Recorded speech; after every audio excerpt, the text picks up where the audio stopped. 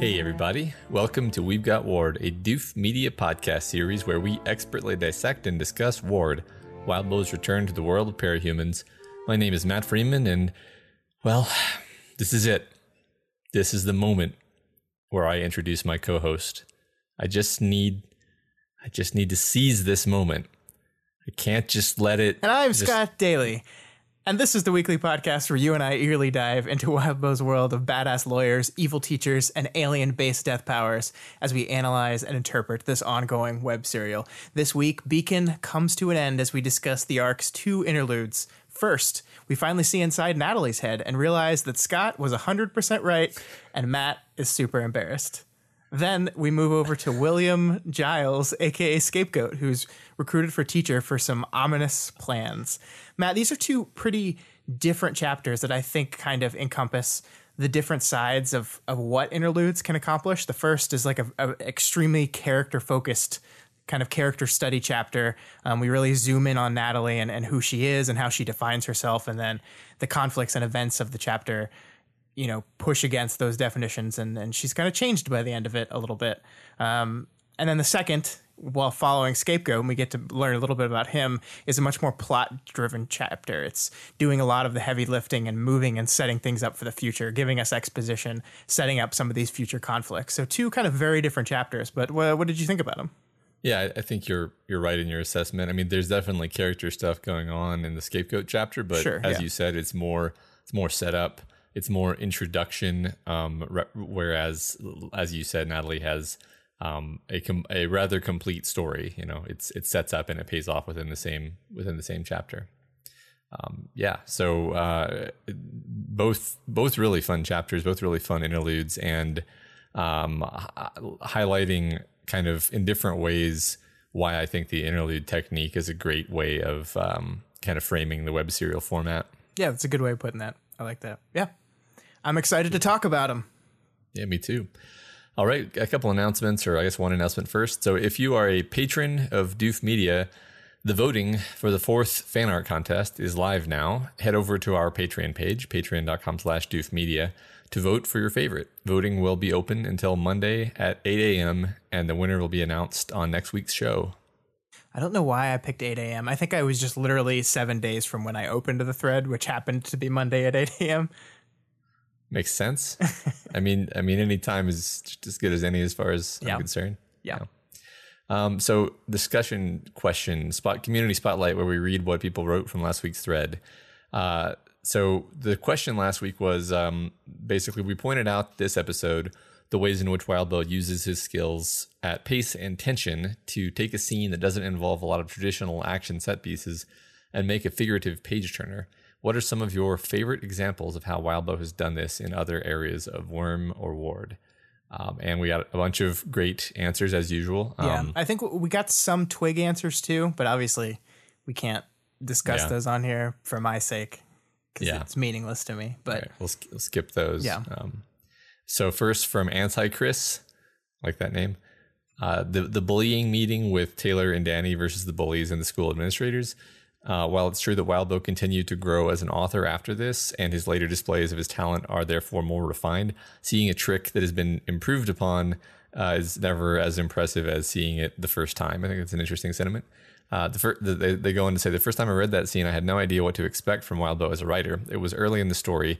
I had heard a lot of good things, but basically they didn't have very high expectations.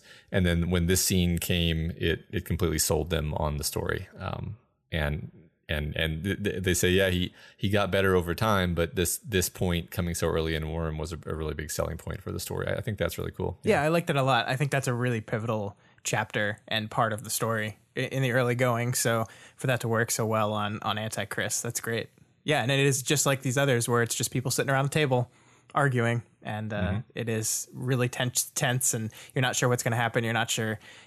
Similar to Victoria, kind of, going right up against the line of going too far. We see Taylor do that in that case, and of course we'll see Taylor cross that line many times in the future. But in there, she goes right up against it, and you're like, oh god, is she going to do it? It's really a great moment. Yeah. It's such a great moment, in fact, that our next answer, Regvlas, gives the same chapter 5.4, he says. But they also mention another one, which is chapter 20.5, which is the quote unquote battle in the cafeteria where Taylor confronts, I think it's Defiant and Dragon, right? And yeah, and some of the other wards. That's a really great chapter too. And again, like there's not a lot of action-y action in that. It's just kind of tension by will they or won't they fight kind of tension. Right. And I think that's a good answer too. I love that chapter. I love that entire arc. It's great. Yeah, me too. Wanson and also Ethical Ham Jimmies also chose this scene. They chose the Martin family dinner. And they point out that there was a whole thread titled Martin Dinner Hype Thread. So basically, like, everyone, the whole readership was looking forward to this family dinner so much. And it's like, this is a superhero fighting story. But yeah, everyone was so psyched and anxious about a family sitting down to dinner, which managed to not disappoint at all, despite the level of hype, of course. Yep. So, yeah, like, and they kind of talk about how that was done. You know, it starts out light. We've got golden lights. We've got an artificial feeling to the house. We've got an uncanny valley-like behavior from the parents. We're put at ease by Kenzie showing Victoria her room and the collectibles, and or like there's just like there's a couple of weird beats, like the picture with Kanzi on it, and the weird beats just keep you maybe subconsciously on edge, but otherwise you're actually being lulled into a sense of security. And then everyone's being very polite, putting plates on the table. And then it's like, what? Record scratch? Yeah. You know? Yeah. So, yeah. Yeah, that one's really great. Again, so great that Lemurny also picked the same thing. Man, I have the easy job this week.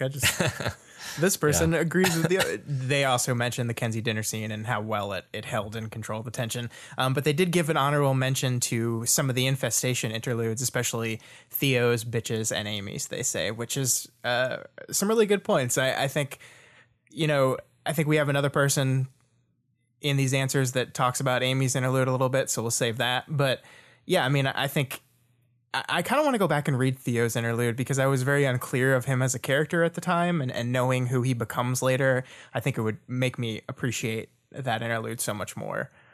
So I want to go revisit that one. Yeah, that's a good write idea. That down. And yeah, I remember those because that was basically a sequence of extremely tense chapters where there's really not a whole lot of violence because the point of it is that you're setting up future promise of violence. Yeah. Sarah Penguin says it's hard to pick one because there's so many, but they're going to pick the worst hug in the world in interlude 11H. The chapter starts with a small amount of tension from Amy finding out who her dad is, which is followed by Bonesaw making her break her rules and forcing her to kill. Bonesaw then gets chased away and takes the tension with her, as she can't do anything for now, but it makes everything seem safe. And just when Wildbow has lulled you into a false sense of security, Amy uses her power, and from how the two characters react, from how Amy and Victoria react to it, something big has happened, but it takes a while to find out what happened. Yeah. So, yeah, I think that you can't underestimate that releasing of tension moment where you calm your audience down and then hit them, kind of out of nowhere with something else. I mean, horror movies use this kind of technique all the time. It's not the same kind of tension. It's not the same kind of shock, but it is a very similar thing where you kind of build and build and build, and then you release it a little bit. And then just when you think it's okay, we're moving on from this moment of tension and extreme conflict, that's bam. And I think that that little twist the knife really, really helps to sell the moment, I think. Yeah, I agree. I think that's definitely something to learn from Wildbow here. Yeah. All right. So next, Sanjay says Rain's 5-point-D interlude. Their email was really great. I unfortunately can't read it all, but there was parts of it I wanted to read. They basically outlined the section they want to talk about is the block of prose from when Rain wakes up from his cluster dream all the way to riding out of there with his arms crossed for most of the trip. Starting with Rain waking up to someone gently caressing his hair, And then he says he naively thought that was a tender moment with Aaron, but of course it's revealed to be Mama Mathers, and her kind of presence, her never-ending presence there. They talked about how they echoed kind of what we talked about with some of the syntax of the note that she said, like the listing of Bud in the note, and how that reinforces not only like friend zone-ish, but they also mentioned that when you are into someone like Rain is, you like inspect and interpret every single word of everything they send you, and that was a very realistic moment for Sanjay. Yeah, and they just go through that whole scene kind of line by line and talk about why and how it was so effective at doing everything it was. It's a really, really great email. I appreciate you sending that, Sanjay. And the Rain interludes, I remember when we got to Arc 5 and we just kind of kept getting more of them, and they kept surprising us because it's like we got one near the beginning of the chapter, and then a couple chapters went by and it's like, oh, another. And then by then you're seeing a pattern. So you're like, okay, when's the next one going to be? And you're just not ready for it. It was a great collection of interludes. Yeah, no, I would like to reread those too, actually. Mm-hmm. And then the final comment from Shinichi07, they pull out Victoria's first session with Dr. Darnell in 7.2 Torch. Just the way it slowly builds up from Darnell asking if she wants something to drink before they begin, and leading into the unspoken barbs from Victoria about him not being Jessica, and how Jessica was the only real person she trusted and felt understood by. And then there's this sense of dread that keeps building as you slowly have Victoria venting about how wrong her life went, finally capping off with the walls crumbling enough to finally kind of open up and say that she doesn't feel like she's human anymore. And basically you're being put in Darnell's position here, while also simultaneously getting like a fully deep sense of Victoria's pain that we haven't quite seen yet at this point in the story. And then Victoria ends the session saying that she's trying to make sure no one ever goes through what happened to her again, and she'll fight even if she knows she can't win, with all of and like it ends basically with Victoria's feeling of satisfaction that she made Darnell understand how what's the situation by, quote, gutting him, and how kind of visceral that comes off as. I thought that's a very unusual scene, and I like that was pulled out, because it didn't quite apply the tension in the way that I was thinking, but it definitely manipulates your emotions, using a lot of the same tools, I think. Yeah, and I like it's a different. There's been several therapy scenes throughout this story so far, but this is a very different feeling one. And the way it works, I think that just reflects Darnell's different method of therapy here, that this does not go the way we've seen all the Jessica Yamada scenes go. And I like that. It's showing he's a different person, showing it's a different strategy, showing, Victoria is a different kind of patient too. And I that's a great pick. I like that a lot. Yeah. Yeah. And once again, Matt, I think we had some people who agreed on things, especially the Kenzie scene. I'm not surprised that we got multiple people saying that, but for the most part, everyone picked a different scene. And I love that happens. I love that we can say, tell me about your favorite of this example. And once again, everyone has different scenes that they like, and I think they're all great answers. There's no wrong answer for this thing, but I just I liked reading every single one of these and being like, yeah, that's a really great moment, and that's kind of exactly what we were going for with our question. So well done, everyone. Yeah, that was great. I love those answers. Yeah. All right, so just some general discussion stuff now we saw in the thread that wasn't directly related to the question. Asgar Zeigel mentioned something that I think they're absolutely right on, that we maybe didn't call out enough in last week's reading. We talked about how Victoria is constantly judging Natalie for her fashion, but Asgar Zeigel points out that her judgment has become less barbed over time, and especially in some of the later readings we saw last week. She does point out some fashion faux pas, but there's less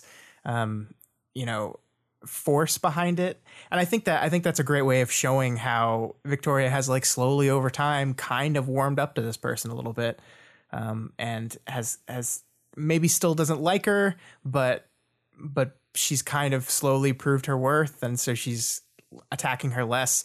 They mentioned that we often talk about Taylor's physical description of people reflecting whether or not she liked them, and Victoria's fashion sense description is very similar to that. And noting that change in Natalie over time and in Victoria's description is important because, yeah, I think she's warmed up on her.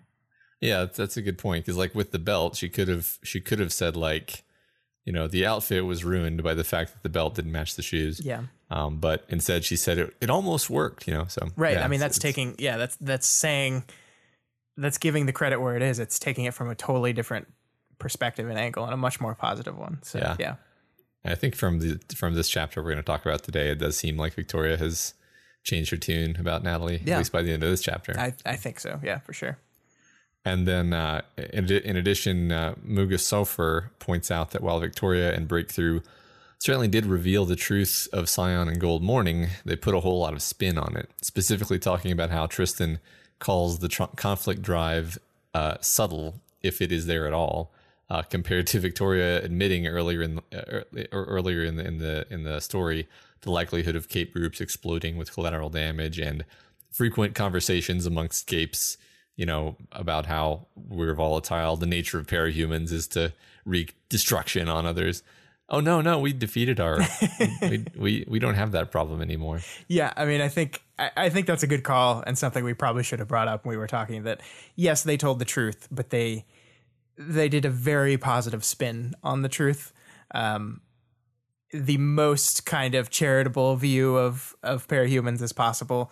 And it is kind of funny to see how they're in private amongst each other conversations about the nature of who they are and their powers and their kind of troublesome like existence as a group differs with how they defined it when they were sitting in front of cameras trying to defend their, I'm not going to call it race. That's weird, but they're people. Yeah, you're right. Yeah, no, and they weren't really, I don't even know if they were intentionally spinning it or if they were just like, that's how you just get defensive when you feel criticized like that. No, I mean, there is spin in the second chapter we're going to be talking about tonight that I think feels much more intentional than any spin that Breakthrough did. Yeah. And we were in Victoria's head enough to know that she wasn't calculating things quite that delicately. No. Yeah. All right. So let's move on into these chapters, these two interludes. All right. So the first chapter, 8.x. I'm going to pretend that we don't know who this character is because the interlude doesn't tell us immediately. Who could it be? Which is something that the next chapter does too. So our mysterious interlude character stands outside the Breakthrough clubhouse, trying to get her thoughts sorted out. She stands in the cold, her warm breath fogging up her glasses, turning the whole world into an orange smear. So I want to point out that the way I found out who the character was is they mention her puffy jacket. So I think we've been so primed to see Natalie by the clothes she's wearing that before they even said her name, I was like, oh yeah, it's Natalie because it's the puffy jacket. I think that's wonderful because I mean it fits our expectation, right? Like every time we've seen Natalie in the story, we've been in Victoria's head, and therefore we've seen her by a description of what she's wearing. And the interlude starts off immediately with a description of what she's wearing. It talks about the jacket she was wearing earlier, so it's like, boom. Yeah, right. Now, and I think I actually didn't pick up on the jacket, but I did pick up on something shortly after that. Like, it's not like the interlude is really, you know, playing that coy with it, but neither does the interlude say like Natalie fixed her glasses, you know. Right. So I think there's like a moment of kind of orientation that it kind of purposely does. The first sentence is not Natalie does this, but it doesn't hide it. It is not like the reveal in the next chapter at all. Yeah, definitely. So before we move on, I want to talk about that orange smear because I think, Matt, this is kind of a recurring motif we see at least one other time in this chapter, possibly two more times. And that orange gold color that Natalie is kind of seeing the world reflected in. So the meaning of this should be pretty clear to us 8 arcs into the story. Like we've dealt with gold and amber and those colors and that imagery a lot in the story. It's like what Victoria establishes in the first line of the book. It represents Gold Morning. It represents the like this omnipresent awareness of the end of the world that kind of hovers over everything and everyone. But I think it here in this chapter is a little more specific. And I think one of the things we need to do when we're dealing with symbols in analysis is not just decipher what the symbol means or what it is, but why here? Why was it used here? So why in this chapter, in this Natalie chapter, is this gold amber motif, which Wildbow has used again and again throughout the book, like hit home here a lot? And I think the answer is, my interpretation of this was, Natalie, along with the rest of the non-capes, has just learned the truth about Gold Warning. Like, they've just learned the truth about Scion, the truth about capes. They've just learned all this stuff. Her whole world has now been recontextualized through this new information. And now, as she's pondering these things, as she's trying to work through this information she just learned, she's seeing, we're seeing that kind of glow surrounding everything, maybe more than it ever had been. Like, I think Gold Morning was always important to non-capes in general because, well, the world ended, Matt, but it was always something much more specific to parahumans. And now that specificity has been shared with the rest of the world. And I really like this because Natalie never like directly narrates about Scion very much, about Gold Morning. I think she mentions it like once to Tony. Is that his right name? Yeah, okay. That's right. But I think you can kind of tell it's there in the background. It's like in the subtext of her narration, and that amber glow reinforces that subtext. I think it's really wonderful. Yeah. I mean, I love this idea. As someone who wears glasses usually. I kind of enjoyed the description of like the glasses fogging up and her sort of like ineffectually trying to keep them from fogging up, and them being fogged up, making the whole world seem obscure and indistinct to her. And, you know, the metaphor here, I think, and, you know, just kind of to riff on what you said, is that her whole vision of the world is not only tinted, but obscured and even blocked by the intensity of this new information, this new perspective, if you will. It's such an intensely new perspective that it actually is blinding to her. And I appreciate so much that the book kind of trusts you to get there, right? Like, I think you can tell Natalie's reeling. You can tell by her narration that she's like processing and trying to understand all this stuff, but it doesn't need to spell out that direct connection to it, because we know that she just learned about all this stuff, and I really liked that a lot. Yeah. So she thinks about the fact that she does indeed like capes. She thinks they're cool. She's even imagined what it would be like to be one, and she thinks, when she reflected on the fantasies of childhood and adulthood both, it was the moments that stuck with her, endless replays in her head of a given monumental scene, the crux of a decision. So it's pretty cool how Wildbow sets this up here, this concept of Natalie's psyche being fixated on wanting these big moments, these pivotal moments where she can make a decisive action and make a difference. But as we learn in the beginning parts of this chapter, that's not really her. She's a rule follower. She doesn't even speed when nobody's around. She's not spontaneous. But the fact that we've set this up gives us a beautiful place to lead into. Yeah, it's such an efficient way to really define this character. This is a character who we've understood from the outside for so long, and now we're being, thrown into their head, and we need to very quickly, because we only really have a chapter to do this in, establish, who this character is, what are their wants, what are their needs, and I think this does this so efficiently now. Like, the moment, having the moment is clearly what Natalie wants and what Natalie has wanted her entire life. If this were like a Disney movie, Natalie would be singing her "I Want" song right now, like on top of a mountain or something.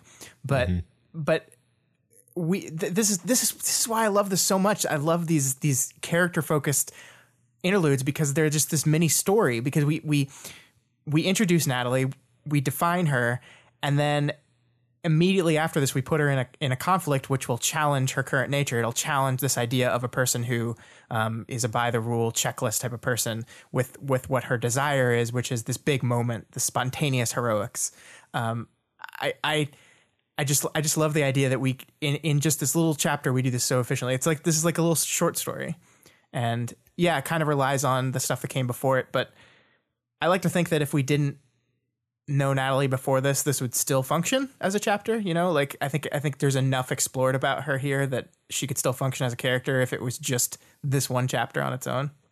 Definitely. And I think it recontextualizes her so much that it's one of these things where when you do reread the story, you're going to have a different Natalie in your head because you're going to have, oh, well, this is now I know who Natalie is, you know? Yeah. And I'm not just having the like impression of Natalie via Victoria.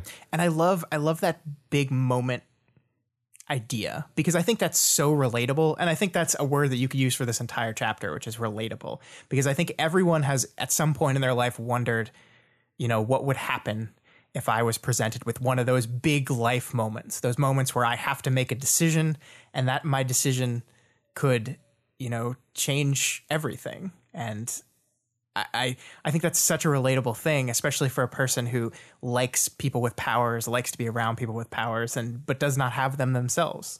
Yeah. And we like to imagine that we would do awesome in those situations. Sure, and also that it would like feel awesome. And, you know, pretty much whenever you're in an emergency situation, it definitely doesn't feel awesome. And like if you're lucky, you do awesome, but in retrospect, it never feels like you were responsible for that, you know? Yeah. It depends on context quite a bit. And the other problem is those moments so often don't feel like moments until after they're over, right? Like, things happen so fast. And this is kind of what we see throughout this chapter is Natalie like thinks this is a moment, maybe, it's gone. Yeah. And of course she'll finally get one at the end, but we'll get there. Mm-hmm. Yep. So Natalie goes inside and says she's ready to take Kenzie home, but tells her not to bring too much stuff. She thinks about asking Victoria about the wretch, but she doesn't. She lets the moment pass. Yeah, which is a great link to what we were just talking about, right? Like she sees for a fleeting minute, maybe this was a moment. Nope. Yeah. Missed it. I think it's very interesting how she phrases this, though. And I think it shows a window into Natalie's more observant nature. Because she says here she had questions and she couldn't ask. Others had questions and they wouldn't ask. So Natalie recognizes that she's kind of still not a full member of this team. She's kind of an outsider. As a non-cape, she feels like it's not her place to ask these questions. Like I can't do this. It's not my place. I can't ask about the wretch. But she also is kind of tuned into that dynamic of the team at this time. And she knows that while the rest of them can ask these questions, they won't. And I think that's a really great window into, like, Natalie's been here the whole time and just been watching these people and observing and has a great idea of the dynamic of this team, more so than I think anyone gives her credit for. Yeah, no, I think that's exactly right. And I think that if she were to ask right then, I feel like Victoria still kind of has her at arm's length at this point. That may change in the course of this chapter, but I feel like knowing Victoria that she wouldn't necessarily respond positively to Natalie asking about this. Yeah. Whereas with the other team members, she wouldn't be thrilled to answer the question, but at least she would be like, yeah, you know, you have the right to know, or something along those lines. Yeah, so. I think you're right. You know, sometimes it's okay that we let those moments pass, Natalie. Yeah. Sometimes it was a bad moment. Right. Yeah. Sometimes the reason you hesitated was that your subconscious or even conscious was telling you, don't do it. Yeah. So, hey, though, we get to see Victoria from the outside here, which is something we've been wanting to sink our teeth into. Yeah. Victoria seems like it's a week after her cat died. And notably, it doesn't seem like Victoria stares catatonically into space for 5-minute stretches. And I think the fact that Victoria actually does outwardly seem like fairly put together, if a bit, you know, a bit upset, but not that upset, this is what allows her team to miss how not well she is, actually. Yeah, I think that's a really great point. Victoria has just gone through probably one of the worst nights of her post Gold Morning Cape career, right? Like we talked about last week about how much we like saw her regress step by step throughout that program. She's in really bad shape, but we've just established in the story that Natalie is really observant, and even she says she looks like a person whose cat died a week ago and they finally managed to put themselves in a okay place, which is like, I mean, yeah, like your pet dying is rough, and I don't think I'd be fully over if any of my animals died after a week, but the fact that she looks like, okay, a week after pet death, she's pulled herself together, when I don't think that's an accurate representation of where Victoria is mentally, is I think a testament to how well she gives off that vibe to someone, even someone as observant as Natalie is. Yeah, no, I think I think that she's holding it together, and she has these moments of like intensity and like basically these moments where Natalie compares her to her mom, and like Natalie reads those in a certain way, and I wonder what Victoria is actually thinking in those moments. I wonder if it's accurate. Like, I wonder if Natalie's right in saying like, well, she's stealing herself the way Carol does sometimes. Like, well, I wonder if that's something else actually. Yeah, it was just an interesting thing that I noticed. I think that's a good point. Is she stealing herself, or is she going down a memory rabbit hole? That's just what she looks like when she does it. That's a good question. Yeah. I mean, she does kind of zone out still here a bit though, Matt, because they're having a conversation where Natalie asks her, "How are things?" And she says, "Do you mean overall or with me specifically?" Which is, I think, is a hilarious question, because like, just answer the question. Like, she, like, I don't think Victoria, I said this when I was tweeting, but I don't think Victoria will give any information about out to herself unless like she's specifically asked. So it's like, I have to make sure you're specifically asking me about myself or not. But we see her gaze is heavy and searching. And then the context here, when it says when Victoria did answer, she said, which I think implies time has gone by, right? Like, the wording there implies that she was slow to come to an answer here. And so she's just kind of, looking out, not looking at anything in specific, thinking, searching. So. Yeah. There's so much you could read into the fact that she's like she doesn't want to answer, right? Like she clearly doesn't, and then her answer is basically like she demurs basically. She's like, I'm gonna talk about everything except myself, actually, because she doesn't talk about herself. She talks about the overall situation. Yeah, I think, she says both, I guess. And Victoria's answer is same answer for both. It's going to sting at first. We anticipated that. So like she says same answer for both, but then in her explanation immediately goes into the overall answer, right? And she immediately goes into a we. And of course, not only is she doing that, but she's kind of reframing everything. Like, this was a disaster. Like, this was a total disaster. But in Victoria's mind, this is exactly what we wanted, because there are enough people positive about it that the teams that were with them, as she says, my parents' team, Mayday sounds like a yes, Shorewatch is a yes, Azure is a yes. Like, if she's decided her primary goal here was to get out there to keep her organization, the Victoria Hero organization, together, and they accomplished that. So, hooray! Everything else is fine.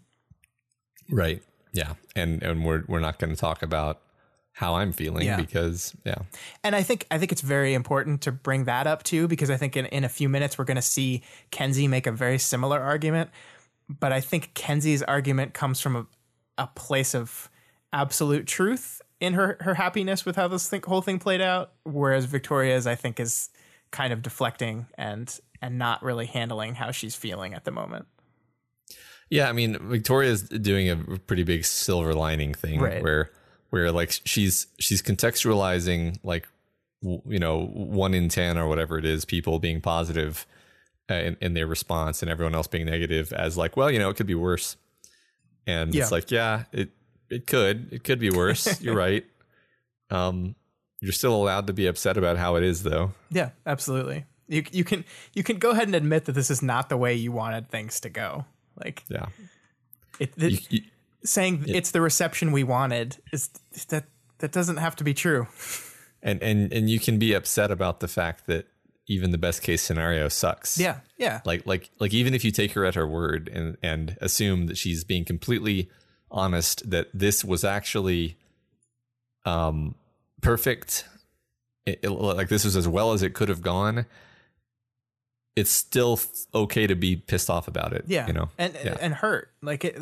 yeah. I feel like I think that it's the negative side of the warrior monk, right? Like she doesn't want to lose control in a bad way, but she can't let herself feel in a, like, it's okay to be hurt and sad and scared and confused about all this stuff. And she just doesn't want to do that. But I love, it's like such a small little beat in here where when they start packing up to leave and everything, and Sveta says she's staying with Victoria. And I'm like, we don't get to see what happens there, but I'm like, oh, good. Like your friend, the one who knows more about you and what you're going through than anything else, recognizes that even as you're putting up this front, you need some one-on-one time. And I think that's just wonderful. Yeah. No, that's I don't think I even noticed that for being what it was. But yeah, that's totally Sveta being like, I'm going to hang back and actually see if Victoria's okay, because she's not going to tell Natalie. Yeah. So Kinsey and Natalie go and get into Natalie's beetle. Of course, she has a beetle, and they put her off. I shall name it Atlas the Beetle. Yes, excellent. Kinsey's acting very subdued, and Natalie checks in with her.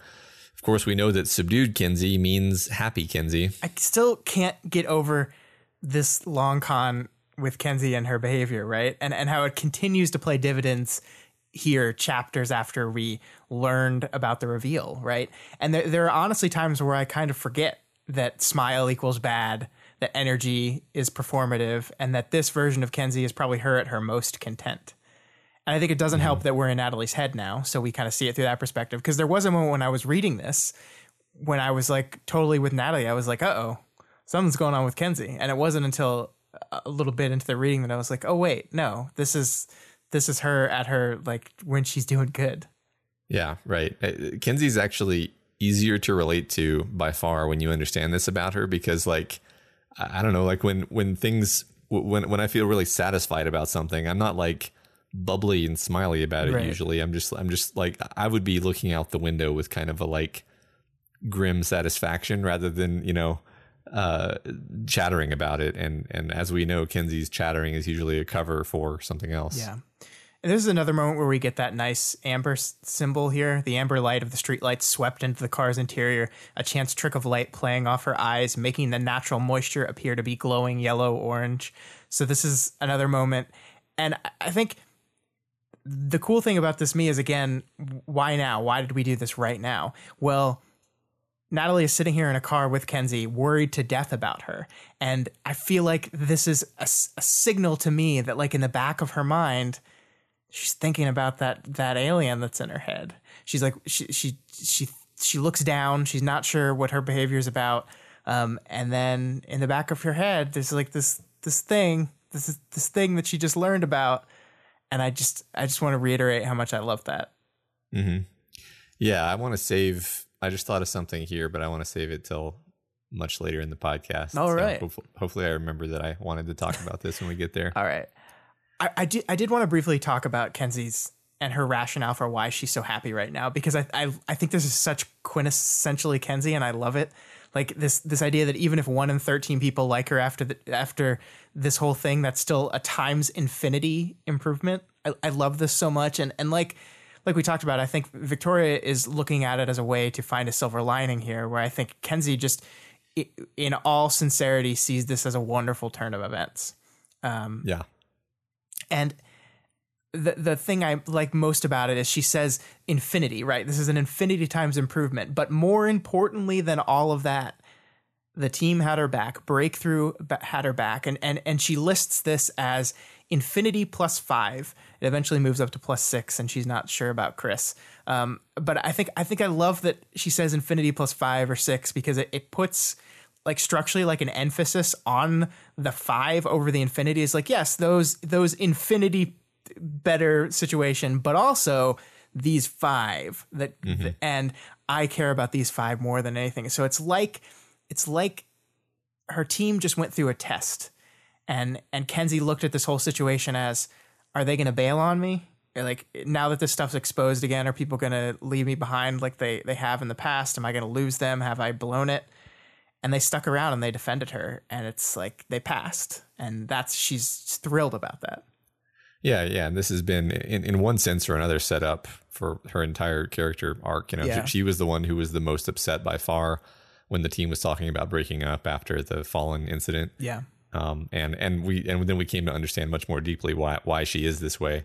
And so yeah, it's very, you're very happy for her in this moment actually, and like you said, you absolutely buy that she's actually happy. She's actually really happy. Yeah. But not entirely untroublesome, Matt. Yeah. So Kinsey then goes on to suggest that she should help Natalie get with her friend with benefits, Tony, so that they can be boyfriend and girlfriend. Yeah, this is kind of a red flag moment, right? Like Kenzie getting involved in relationships is troublesome. Yeah. But I like this. I mean, this is a great way to introduce and really start focusing on the relationship with Tony, which I think is a very important part of, you know, how Natalie defines herself and how she sees herself as how she treats this relationship. Yeah. We're introducing that concept here, and we're gonna play with that as we move forward. Yeah. And also, it's worth pointing out that Kinsey does take no for an answer here. Yeah, I mean that is, well, I mean that she says Sort of. she says she does. She brings it up again later, but Yeah. I don't think she's gonna. I don't get the sense Kinsey's going to like surprise Natalie with some tinker intervention where she's done something. Yeah. I hope. I locked you two in a room together because I thought it would be good. Yeah. Also, yeah. there are cameras. Yeah. So it's interesting how Kinsey reiterates what Victoria said back at the base, that everything in the TV interview went according to plan, despite Natalie thinking it was a disaster. Yeah. But like I said before, I think Kenzie's being like sincere here. Like, I think she really does think everything went great because her team stuck by her. Right, but not just that it went great, but that it went according to plan specifically. Like really, that was. I mean, are you like? Was that actually the plan? Was okay. Well, I wonder if- I mean, surely using her power on the audience wasn't part of the plan, but. No. I mean, I get, yeah. I guess we have to take her at her word about this. Well, I wonder if that's a reflection of, Kenzie's plan for this whole thing was maybe different than Victoria's was, and her plan was, let's see if Breakthrough backs me up. Let's go out here and see what my team does. And hey, look, it went according to plan. Or she'd like secretly arranged this whole thing, Matt, and she's actually like really bad. Yeah, maybe. We'll see. I don't actually think that's true. I don't either, but it's always good to throw those crazy predictions out there. Yeah, I mean that was the whole Scott speculation game, Matt. I just threw him out there, and then sometimes you hit on him and you look like a genius. Yep. I don't know. Your hit rate was pretty high, Scott. It was not that high. But anyway, it was pretty high. But so they get to Kenzie's house, and Tony is there, the friend. And Natalie's interaction with Tony is kind of cute here, but tell me if I'm reaching, but it seems to me like this is being used as a sign of her doormat personality, that she allows it to continue to be a fuck buddy situation when she obviously wants it to be a dating situation. Yeah, I don't think that's too much of a reach. I think Natalie has a general problem of, saying what she wants and doing what she wants sometimes. Like she is that checklist person, that the person who doesn't speed, who follows the rules. And in some situations, not all situations, but in some situations, when she doesn't have a checklist, when she doesn't have the rules, she kind of clams up. And we've seen that, maybe not through her perspective, but we've seen her kind of back off in arguments with the rest of the team at times and not speak up when they're talking about things. I mean, she does sometimes, but we've kind of seen this before. And I think this is another example of this, that she might want something out of this. And there's no indication here that Tony is like taking advantage of that aspect of her personality at all. Like, I don't want it to seem like we're like ragging on Tony for walking all over her or whatever. I don't think that's, I think at best he just is not clear with where she wants the relationship, and she's failed to have that conversation with him. Right. There's not even necessarily anything that looks at all unhealthy about their interactions. No. It's more like she clearly wants it to be a dating thing, and he doesn't know that at all. Yeah. So, and he's I mean, he might too, but he doesn't. She has not expressed that to him at all. Exactly. Yeah. So before we move on to the next thing, Matt, we had to talk about clothes because this is Ward. So we have this moment where Natalie is going upstairs and putting on her PJs, and she's trying to decide what she wants. And the text says she had 2 sets of sleep clothes, which included a flannel 2-piece set with a button up top with a collar, and then the nightie she'd bought but never worn, modest enough to wear around Kenzie without feeling weird, but Tony would like it if he liked anything she wore. She agonized over the choice and wished that she had some sense of what was right or appropriate or good. She second-guessed herself, then she second-guessed herself again. And then, of course, Matt, she chooses the flannel. She goes the safe route. Yeah, right. I really like this because I think it both gets us to kind of understand the Natalie fashion issues that Victoria was so happily pointing out throughout the book so far. She's kind of very uncomfortable and insecure with that kind of stuff and is not willing to take chances. So maybe stumbles into bad fashion that she's not fully aware of. But I think it's also a nice summary of like Natalie's root issues. And I think it's important we do this in this moment right before she's about to have her change here. Natalie, when she has a checklist to follow, when she has clear priorities, that kind of stuff, she's great. Like nothing phases her. She will go through it. She does all this stuff, but she wants these moments. She wants these big moments, but these moments that she wants so much, that she's wanted since she was a kid, they require a decision, right? Like it's a moment because you have to make a choice. Do I go left or right? Do I ask Victoria about the retronaut, sexy nightie or safe flannel? And it seems like as she's kind of chasing these moments and wanting these moments, when some of them come up, when the lesser moments come up, she can't choose. She agonizes over the decision and then regularly goes with a safe one. Don't speak up. Don't ask. Don't choose or choose the safe thing. And I was thinking about this because she says she goes into law in this chapter because she thought that, you know, being in the courtroom, being in a trial would give her those big moments that she wants. And I think, sure, maybe that was her original, you know, desire to go into law. But I think law is also kind of a blanket for Natalie because it's a checklist. It's you can do this, you can't do this. You can go here, you can't go here. It's order and it makes sense. And it doesn't require those tough choices. Yeah, and it doesn't require as much spontaneity. Like if you're a lawyer who's done their job, then you've done all your preparation the week before the trial or whatever. Right. And you probably aren't going to be like improvising too much. Yeah. And also it's sort of a trial. A trial is a form of conflict, but it's a highly ritualized and sanitized form of conflict where nobody's gonna get punched in the face. So. And there are rules. Yeah, you can't. There are things you can't do and things you can. And if you break those rules, you will be stopped. Yep. So it's a moment, but it's not the type of moment she's, I guess, wanting or looking for. We're gonna get there. Yeah. Right now. Yeah. So she heads upstairs to see Kenzie to bed, and that's when there's a loud crash downstairs. And the text says, a heavy crash downstairs made Natalie freeze. It was a moment, not a fleeting one, not a missed one, or the sort that hit so hard it rippled, making the decisions that were to come after it that much more difficult. It was the kind that she'd thought about as a kid. Yeah. And so finally she's thrust into this thing that she's been wanting her whole life. This is a moment. It's not going to escape her grasp. It's not missed. It's not a one where the decision is hard. And what does she do? Does she agonize over the choices? Does she freeze? Does she sit there in indecision? Does she hide? No, she fucking springs into action like a motherfucking boss. Mm-hmm. And it's great.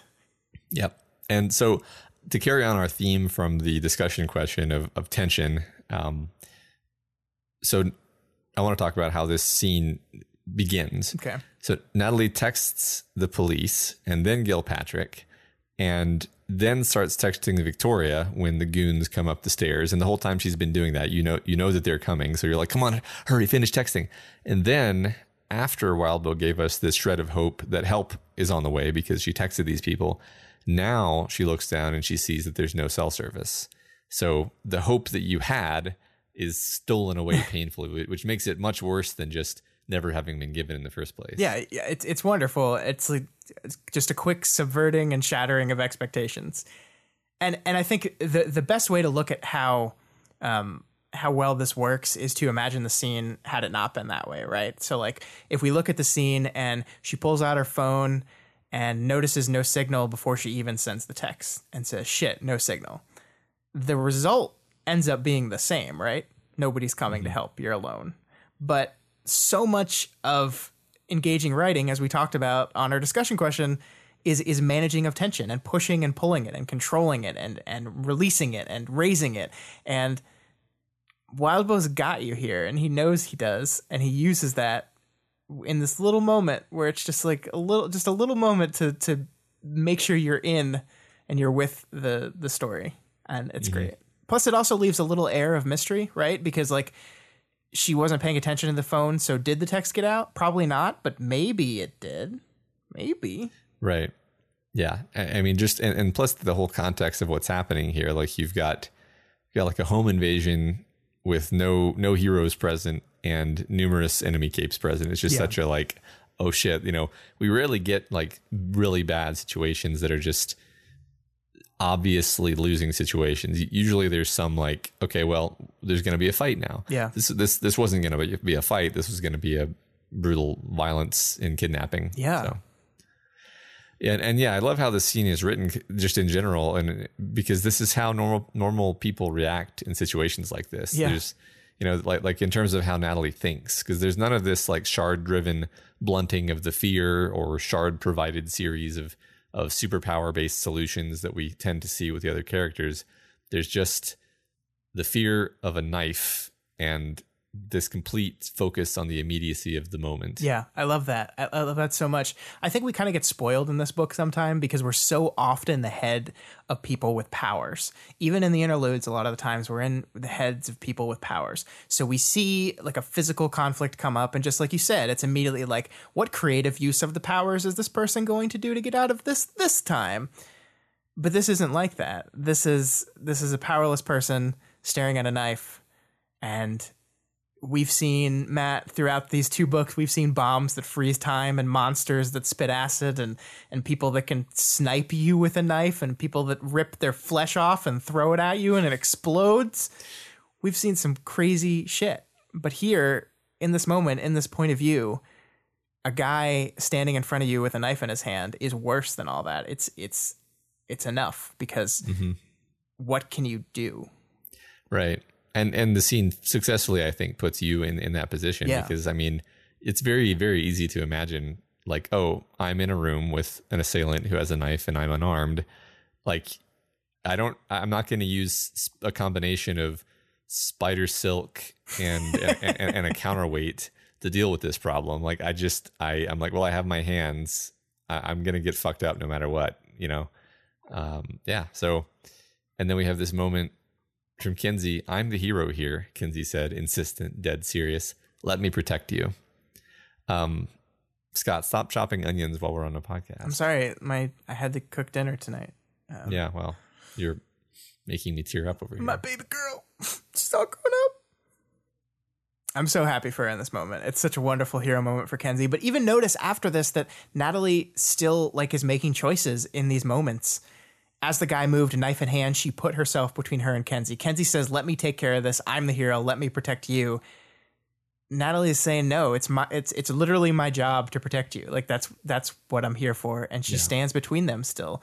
She's a fucking badass, Matt. Yeah. Like this has got to be like, it's her dream come true. She might die, but like I think this is the reaction that every single person in the world wants to have when they're in this moment. Like every single one of us want to believe that if someone breaks into our house right now with a knife in hand, you're going to stand in front of someone else and say, no, I'm protecting you. It's what I have to do. And I'm going to be the strong, brave, decisive person that I want to be. Everyone wants that to happen. We so rarely get challenged on that to know, right? We so rarely get those moments. We in our world so rarely get these moments. They live in a world where there's superheroes everywhere. So, I mean, I feel like the opportunity for a non-cape to get a moment like that seems so much rarer to me because they have relatively so much less power in those moments. But we get it here. She gets her opportunity and she's succeeding wonderfully. Yeah. And she also isn't really thinking about it. And I find that highly realistic too, that anytime you're in an emergency situation, you're not like, well, a good person in this situation would do the following. You're just like, you either act or you don't. Right. And it's immediate and almost reflexive. Yeah. And that's, that's how we work as animals. And I think that's the only way you can kind of find out what you're made of is to actually be put in those situations, because otherwise you literally can never know. And she finds out what she's made of here. So yeah, I mean, just a little bit of a focus on Kenzie too. Like she's awesome here because like all she has is her hairpin. She doesn't have any of her other gear, and she still beats all these assholes. Basically, I mean, beats to the extent that she escapes from a highly superior force. I mean, she's using a lot of cleverness under fire. Like she uses the information she gathered beforehand to psychologically derail Colt, which is, actually fairly necessary in how this fight evolves. Yeah, she's an absolute badass. This is great for Kenzie. But this is Natalie's chapter, Matt. So I want to focus on her. Fine. Because Kenzie starts kind of trying to manipulate Colt. And we have this moment where she says she had no idea what she was supposed to do. It was another moment and she could only trust. And then she kind of follows Kenzie's lead and starts talking to Colt. And there's no checklist for this. There's no rule that says this is what you're supposed to do. This is another moment, and Natalie seems done with letting these moments pass her by. So she makes another choice, a choice to trust Kenzie and follow her lead. And I think it's absolutely wonderful. Mm-hmm. Yeah, yeah. And she has this, right after this, she kind of has this moment of introspection. Like you said, she wasn't thinking and processing through the choices she's making, and she's not. But I do love that in this moment, she gets this a little introspective here where she's like, how could she feel so weirdly calm like this and panic to the point of crying over an exam for a class she was doing so well in? She could be held at knife point with zero idea of what to do and be almost okay. And yet when her sex buddy said he wanted to fuck her, she didn't know how to deal. As a kid, she'd imagine getting powers and facing down impossible situations and weirdness like this made her think that maybe that's what she was meant for. And I think the answer to that is yeah. And that's why I think Natalie's such a fascinating character. She's this person driven by rules. She doesn't want to break the rules. She doesn't speed. She follows checklists. She has such a difficult time with some of what most people would see as the easiest decisions. But when those big moments come, those moments she's waiting for, she's a hero, and she doesn't need powers to be one. Yeah, the mundane hero, and that's the thing we don't see very often in these stories. Yeah, sometimes, but so she's standing between Kenzie and the male thug, and he pokes Natalie in the sternum with his knife. It's called stabbing, Matt. It's stabbing. Yeah, it's such a light stab though. It's just a minor stab. Yeah, she's fine. Yeah. Just a little poke through the skin. So Kenzie then gets him to back off and then fake surrenders and then uses her hairpin to generate a visual distortion that lets her get a grip on his arm. Natalie then drives him down the stairs with a body check, and then they barricade themselves in Irene and Julian's bedroom. Teamwork. Yeah. I love that we got to do this in this moment. Like, we give Kenzie like her cool trickery, right? Like, we give her that moment where Kenzie helps out, but it doesn't take away from what Natalie has done here. It doesn't take away from Natalie's bravery and Natalie's decision making here. She's still key to the reason why they survived this whole thing. Oh yeah, absolutely. I mean, she could have, if she had frozen up and been indecisive the way she is on inconsequential choices, then they would have just captured Kenzie. Yeah. And then I just love this moment for its tension. Natalie chanced another look outside. Kitchen sink was creating and tossing away things, one in each hand, utensils, vases, toys. He'd found one he was keeping. She could barely see it in the dark. A stick of dynamite, unlit. Yeah. And I don't know. I love this. It's like a game of cat and mouse they're playing, and kitchen sink is a fun power because he's continually like creating new problems. Like you never really have his power in a box. Yeah. Because he's like, well, now I have fire. Now I have explosives. He kind of can get whatever solves the problem. It just takes him time to kind of cycle through. It's a great person for the lady that loves checklists to go up against, right? Interesting. Yes, I like that. So finally, after an exchange of thrown projectiles with Kitchen Sink, the cavalry arrives. Chris, in the shape of an eel wolf, is the first that we see. And Kenzie says, he came. Her voice was soft. Infinity and 7. It's so adorable, Matt. She feels like Chris likes her. And of course he does. Chris is a sarcastic little asshole, but of course he likes Kenzie. Yeah. It's really going to be a bummer, Matt, when we learn that this like entire show idea was Kenzie like intentionally setting it up just to test her teammates. Like, it's just going to really be a bummer, right? Yeah. No, don't say that, please. I think that's even too cruel for Wildbow. Why would you say such a thing? I'm challenging. God damn it, Scott. we need to talk about this off air, okay? Okay, that's fine. So Victoria flies up and carries her down from the rooftop, telling her that their team is going to answer this attack. Yeah. Hey, Matt, remember when like Victoria was like really lost and not sure what to do and not sure how to feel about this thing, and then oh look, there's bad guys to punch. Yay. I think this like we have to mention that what we leave this thing with is people are coming after Kenzie, right? And that's kind of the end of both of these interludes, actually, that different people are coming after Kenzie. This is a group. I think this is Love Loss's group, right?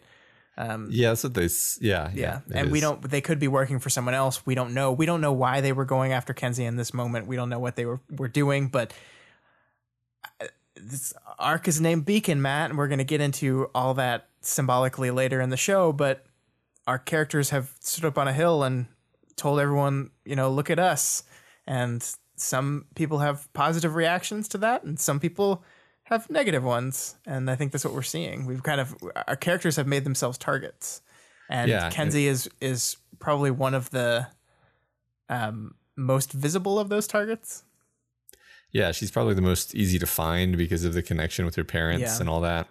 It is interesting. Like, I don't fully understand why Love Lost's group went after her. I mean, other than the fact that they kind of have a grudge against this team, and Love Lost specifically wants her hands on Rain. But it's like, well, okay. I mean, I can imagine a reason, but they didn't really tell us. He said like, oh, she's fair game now. Yeah. It's like, well, that's not really a reason to go after her. That's maybe a justification. Well, I suspect we will find out. I agree. So we move on into chapter 8.y from the point of view of William, who we don't know who that is yet. William Giles, Buffy's William watcher. Giles. Yep. Yes, exactly. So it does genuinely take longer before you figure out who this is. Yeah. Although we could have guessed. So continuing our streak of not knowing who the POV is, we get William running the track in the parahuman prison. His shoes are rigid and extremely painful to run in, but he continues to do it so as not to look weak. Love it. I love this opening. I love the contrast of his desire to maintain that pace and look strong, combined with the pain in every step. He says the track is a stage and running on it is a performance for everyone else in the prison. But that very performance hurts him. It really establishes not only just how miserable he is, but kind of how out of place he is here. As we know from Rain and Ashley, some people can do well in prison, and some people don't. And William, with his hurt shoes, clearly falls into that latter category. Yeah, he is. He's not a soldier. And I actually didn't really guess who he was. I kind of blanked on the existence of Scapegoat. And I was kind of trying to figure out who this might be. I thought maybe like a speedrunner or something. I couldn't really remember who was in jail and who wasn't. Yeah, but I legitimately had no idea. Yeah. So there's another parahuman running the track with him, Gamble, a changer with a body built for speed and agility. Gamble is ordered to slow down. Gamble makes a thing of it, insisting that his doctor says he's supposed to run all out or his body will eat itself. Fucking parahumans. Yeah. It is interesting that, like, I think Wildbow kind of makes a point here that shows like while the guards are being total dicks here, and they are, and we'll see how much of dicks they are in a minute. Gamble is kind of also like intentionally pushing the envelope. He's got a doctor's note, but he's smug about it. We learn that he's like Cole Belcher's inner circle guy, who we learned earlier in this arc is one of the most powerful figures inside the prison. So yeah, the guards are being a dick to him, but he's pushing it too. Mm-hmm. He's like nobody in the situation is really perfect. Yeah, and this is kind of consistent with the behaviors of the prisoners that we've seen to date. Yeah. So the guards decide they will let him run, and they resume their laps with Gamble repeatedly slamming against the chain link fence every time he makes a lap.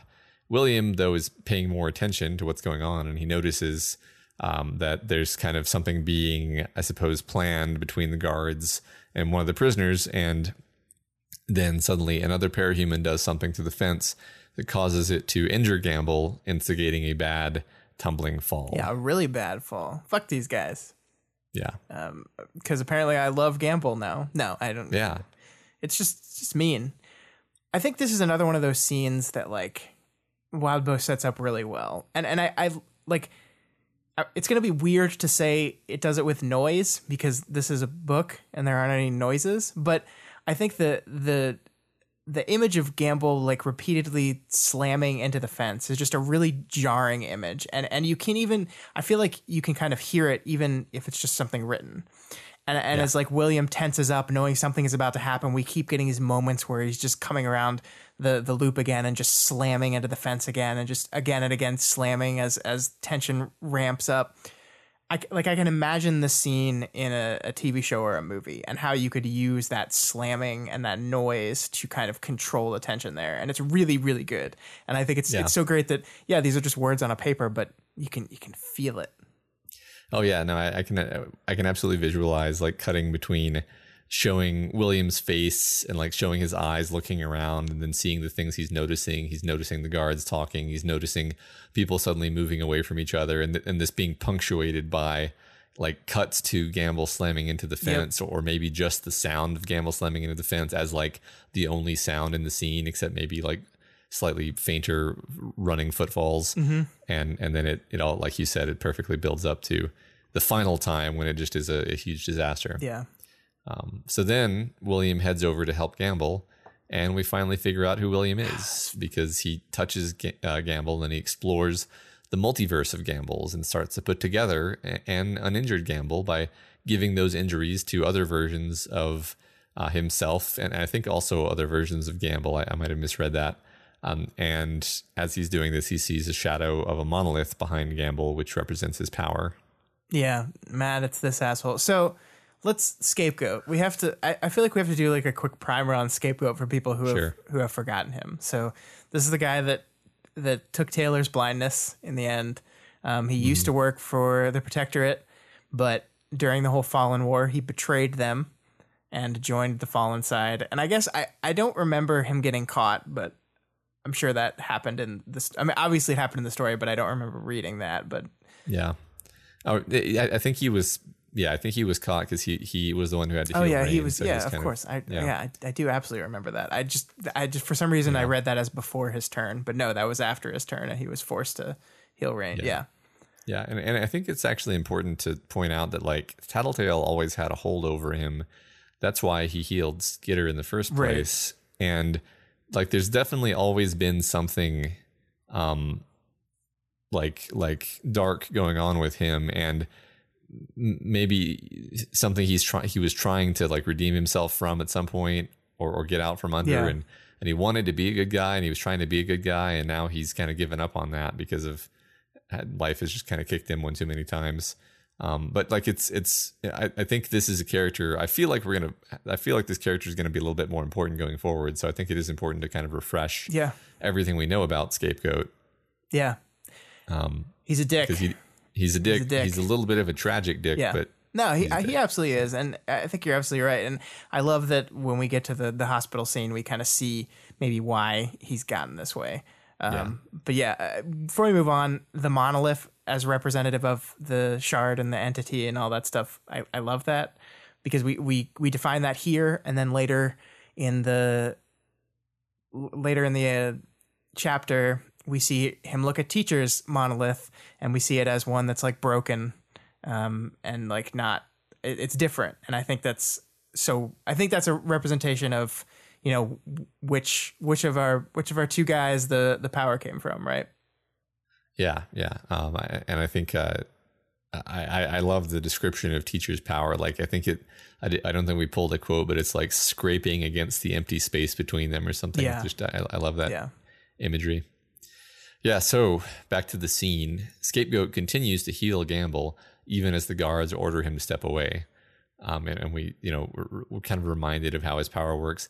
The cut on the hand transferred to his own body, a dotted line drawn across his palm, raw and painful.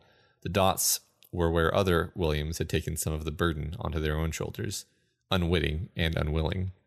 There had been a time when he had felt bad about it.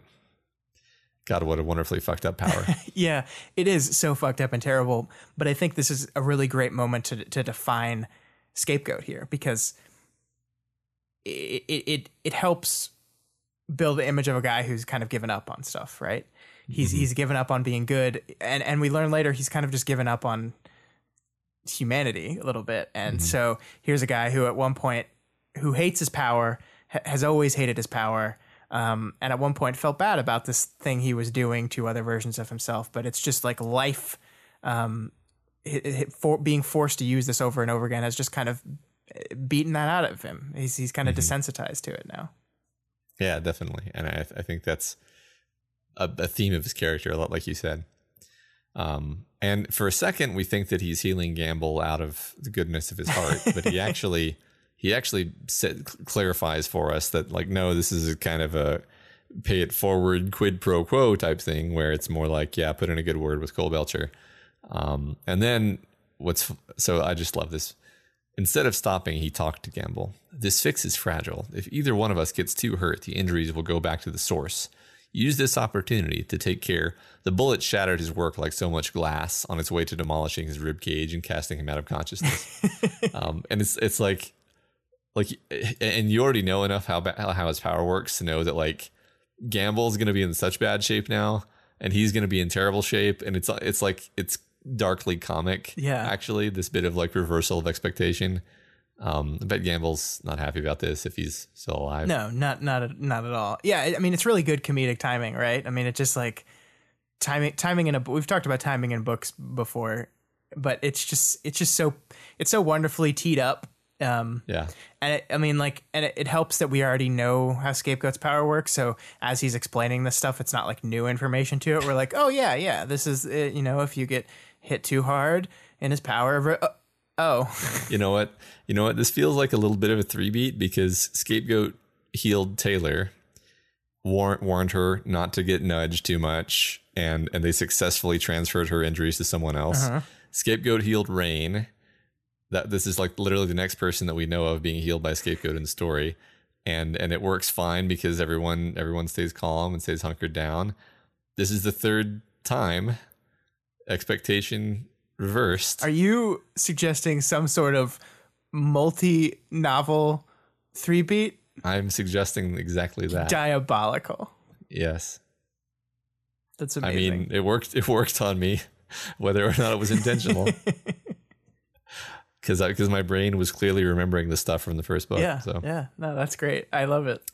Yeah. So William then wakes up, having been given surgery for the gunshot wound, which I have to assume like clipped his ribs, because otherwise I feel like he'd be dead. Yeah, but I mean, like it demolished his rib cage is described. So was it like maybe like a glancing blow across his ribs that shattered his ribs without penetrating his organs? I'm not sure. I don't know. Well, he's fine. Well, he's not. He'll be fine. He's not fine. He's not fine. He'll be fine though. So on the TV, is his recovery on the TV in his recovery room. The nurse is watching clips of a discussion of Breakthrough's Hard Boil episode, and Mayday is also helping to carry this particular PR ball, it seems. Yeah, that's. Go ahead. Sorry, I jumped ahead. No, it's okay. He then snidely comments that the parahumans did indeed fight each other during the end of the world. Yeah, and this is, I think, we're seeing Mayday kind of do his spin, right? Like he's talking about like the greatest honor in the entire battle was when everyone worked together to defeat the evil, even when we knew that it was impossible. And I'm like, you're kind of leaving some stuff out of that whole thing, Mayday. Yeah. But I mean, more importantly, I think it reflects Scapegoat's view of the world, right? Like Tristan saw the end as everyone finally coming together. Yes, Taylor brought them together, but we got out of her power and then still came together, and Victoria agrees. And it's this moment of people coming together. Mayday sees it as that, and maybe he's playing it up a little bit for the cameras. Scapegoat doesn't. Scapegoat says, even in the end, we were still fighting. Scapegoat says, even in the end, we were still slaves to our nature. Everything we did, it was for nothing. It was a waste. What's the point? Mm-hmm. And that's him, right? Yeah. It's all just pretty words. Yeah. I love that he says that. Yeah. It's all just pretty words. Yeah.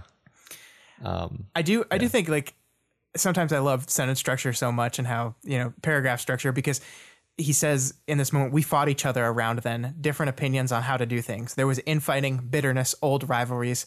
Can I get some of that pain medication now that you're not watching as much? So in this moment where he's saying like, no, even in this moment that these other people are holding up as our greatest triumph, we were just as bad.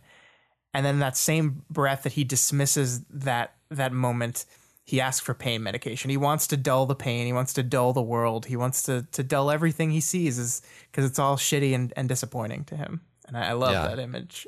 And interestingly, his power is something that helps push away pain from himself. Right, because the moment they say no to him, he does it to himself. Yeah, and we come to realize that it's not actually just physical pain that he's able to do that with. Yeah. So he then starts using his power to kind of heal himself, or at least transfer his injuries to an abstract place where he can inflict them on someone else later. It's risky to do this, though, because if he loses concentration, then the injuries will come back even worse. Yeah, the cool thing about all these additions to Scapegoat's power, that starting with this one and kind of moving into everything else we see he's capable of doing, some with teacher's help, is I think they all like fit, right? Like, yes, Wildbow is sitting down in front of a computer and saying, okay, this did this at one time, but I'm going to say it can also do this now. And yeah, it's his world. He can create it the way he wants, but it feels like a natural, like, okay, it can do A, B, so it makes sense that it could also do C. So like, yes, it's an expansion of what he can do, but I don't know. It didn't feel like we were breaking the world for this to happen. Yeah. It seems very consistent to me. I mean, in fact, it all just made sense to me. Yeah. I like this perspective here. He says, his power afforded him a greater sense of the shape of things. For a long time, it had been masked or protected somehow. His thoughts steered away from understanding it all. Since the golden calf had been slaughtered, the protections were peeling away. From noises he'd heard while with the fallen, he wasn't the only one. Which is very interesting and hints at the direction that things might be heading. I also really like this mention of the golden calf. Yeah. Like, I wonder if this is Scapegoat's private nickname, or if this is what the Fallen call him, because it is a biblical reference. Yeah. I thought that was cool. It's really great. Yeah. I think this lines up with what we already knew, right? Maybe it's expanding upon it a little bit. We knew that the entities put a lot of safeguards on the shards before they handed them out, right? To make sure they wouldn't kill the hosts, to make sure they weren't too powerful, to be able to defeat the entities themselves. And it seems like all this stuff's starting to break down now. So yeah, we've got the broken triggers, but maybe we got some other issues that are going to come up based on these things. Yeah. So yeah, we get quite a lot of info here, like about how things have changed, about Scapegoat's awareness of the structure of how powers work, because he can delve into like a deep pool of universes that splintered off from the moment of Scion's arrival. Although travel into that myriad of universes is not possible. Yeah, it's a lot of exposition, but it's interesting, right? I like this kind of explanation of, okay, you have Bet, but that's not just one dimension. That's actually like a splinter off where it's like an infinite number of dimensions within that dimensional pool. It's interesting. Like I like that. At least we throw this out there to say, okay, this is how this works. Yeah, and we got like a couple sentences of that in Scion's interlude about how he basically bunched together universes because like there's not much to learn from a lot of universes that are very similar. Though what we didn't know necessarily is that like when Scapegoat's talking about sharing things with alternate scapegoats, it's like within the sort of like bet branch bundle, right, or however you want to view that, which incidentally is like pretty like accurate to how the many worlds interpretation of quantum physics actually kind of visualizes things. Cool. So what you're saying is there's not like an Earth Alf scapegoat going like, ow. I mean, I think it specifically says that all of the scapegoats that he's aware of have his power, and they all hate it. Yeah.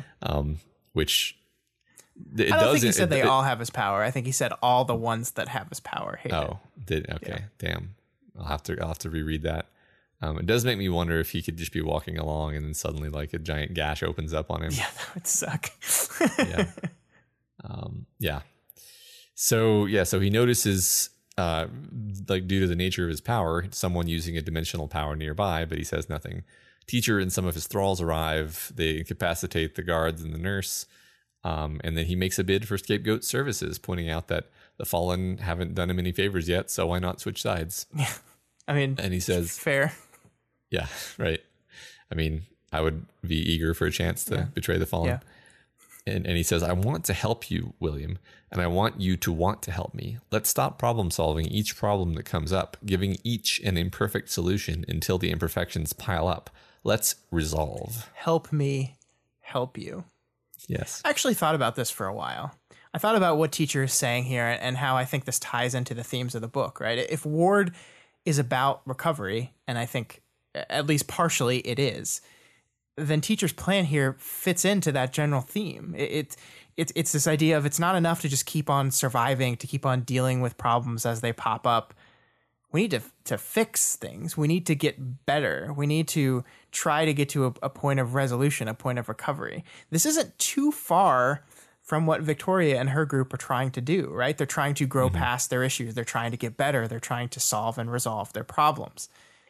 Now, of course, Matt, Teacher is a bad guy. So his method of resolution is probably, bad. But I think that's how you construct an interesting villain and an interesting conflict, right? Teacher, Victoria, Gary, Goddess, maybe. They all seem to have a similar goal. The world is broken. Let's fix it. And it's just how they want to do that is the difference in them.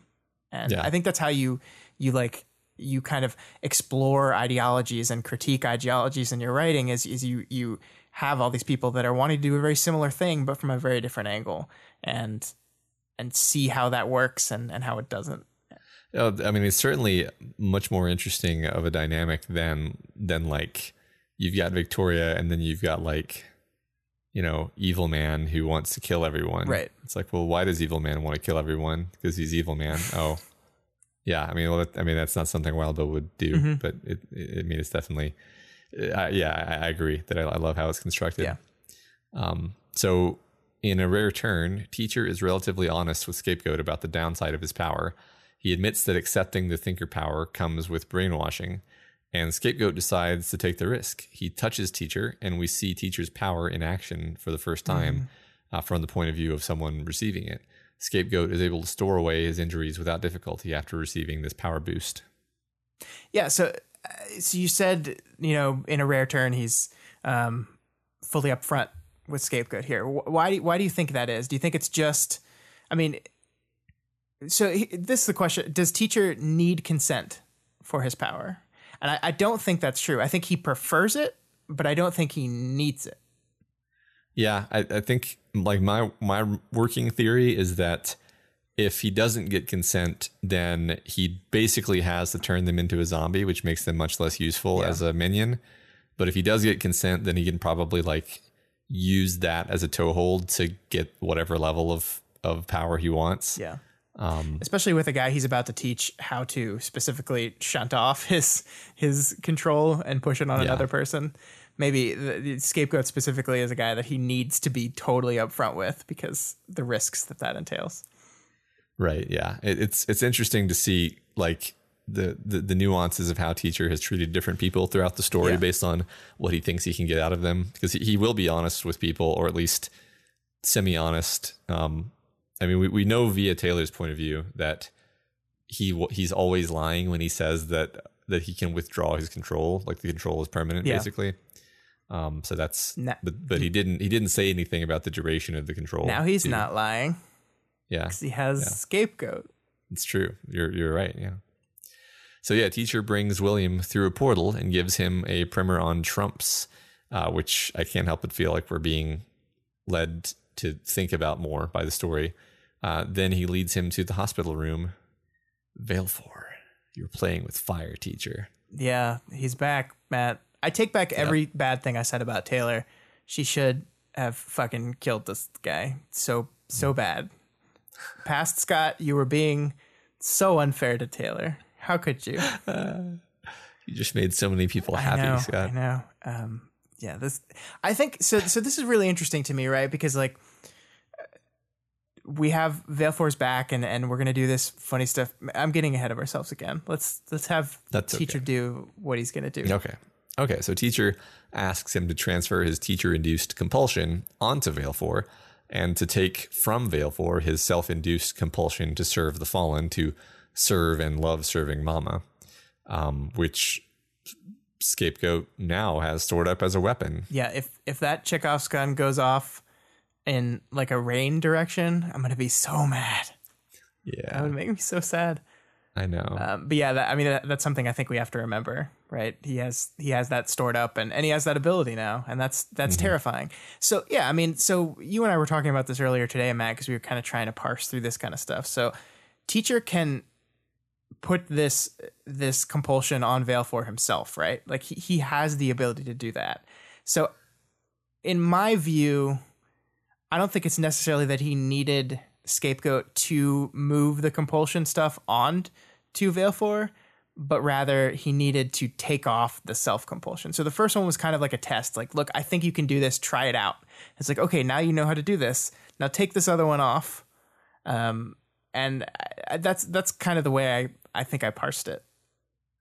Yeah, that makes sense to me. It's also, I'm also putting a non-negligible probability on just not actually understanding how Teacher's power works yet. Yeah, that's fair. And there may be some quirk to it where he really does need consent, which I think we know is not true, but there may be like wrinkles and stipulations that we don't know about yet. Yeah, I went digging, and I think the quote was, he says in most, or I don't remember the exact words, but he implies heavily that in almost all cases he gets consent, but through that implication, it means in other ones he has not. So, I think Teacher's going to be a big factor in the story, and we've got a lot more to learn about him. So, So in the course of this conversation, we get lots of added info. Teacher tells us a lot. He says the speedrunners, aka the new Fallen branch, are already under Teacher's thumb. Goddess is actually trying to avoid war, which I guess makes sense. And the humans that are nominally being led by Gary are actually secretly being controlled by Dinah. Yeah, there's so much here, Matt. This is a pretty big info dump that like serves to recontextualize everything. I'm so afraid to grab this info and just go like sprinting off down speculation road because, well, A, it's coming from Teacher, and B, we understand so little of the context around it. However, what the fuck, Dinah? What are you doing? That's how we're supposed to always feel about Dinah. Yeah, I mean, and like Dinah's always fucking everything up for our characters. Yeah, and it's like, I like there's, she always has a reason, right? And the reason has to do with her power. But it's like that's great, Dinah, but this is so terrible for everyone involved. Why are you doing this? Don't worry, it's going to be the best in the end. That's what you always say, and it's always bad. Yeah. you know what, Dinah? You didn't actually save the world last time, so Matt, the world exists, so technically, yeah. eh? You could have done a better job, Dinah. But yeah, I mean, this is I think more than ever we kind of see that Goddess, like as we've been talking about for the last few episodes, Goddess is going to be a lot more complicated. We learn that the reason Goddess is recruiting from the prison is because like teachers kind of got her penned in, and so she's desperate and reaching out, and she's recruiting too. We see she's recruited a healer, so that seems like confirmation that this meeting we saw with Amy was not just, hey, you want some dumplings? It was like, right. We're on the same team now. So lots of stuff here. Not sure how to contextualize all of it yet, but that's very intentional. Yeah, no, we're definitely being reminded of that. Yeah. So as Scapegoat is kind of mentally wrapping up the chapter, if you will, we get this passage. He was aware of all of the faces of alternate William Giles's, the successes, the failures, the broken, the fearful, the triumphant. He couldn't really see their faces or make out details any more than he could know the nuance of grains of sand on a beach, but he knew how diverse they were. It was in recognizing just how many different ways he could have turned out that he could shrug off the role and the identity that William Giles, who had sulked and kept his head down, trying to look tough while he waited for his family and church to find their feet and bail him out. That was gone, transferred away like any disease or cut. He could become something else. It's like, oh my God, this is like the most foreboding thing in the world. This is like the setup of just an absolutely terrible, remorseless villain, right? Yeah, I mean, and I think it's great because I think it works on the metaphorical and the literal.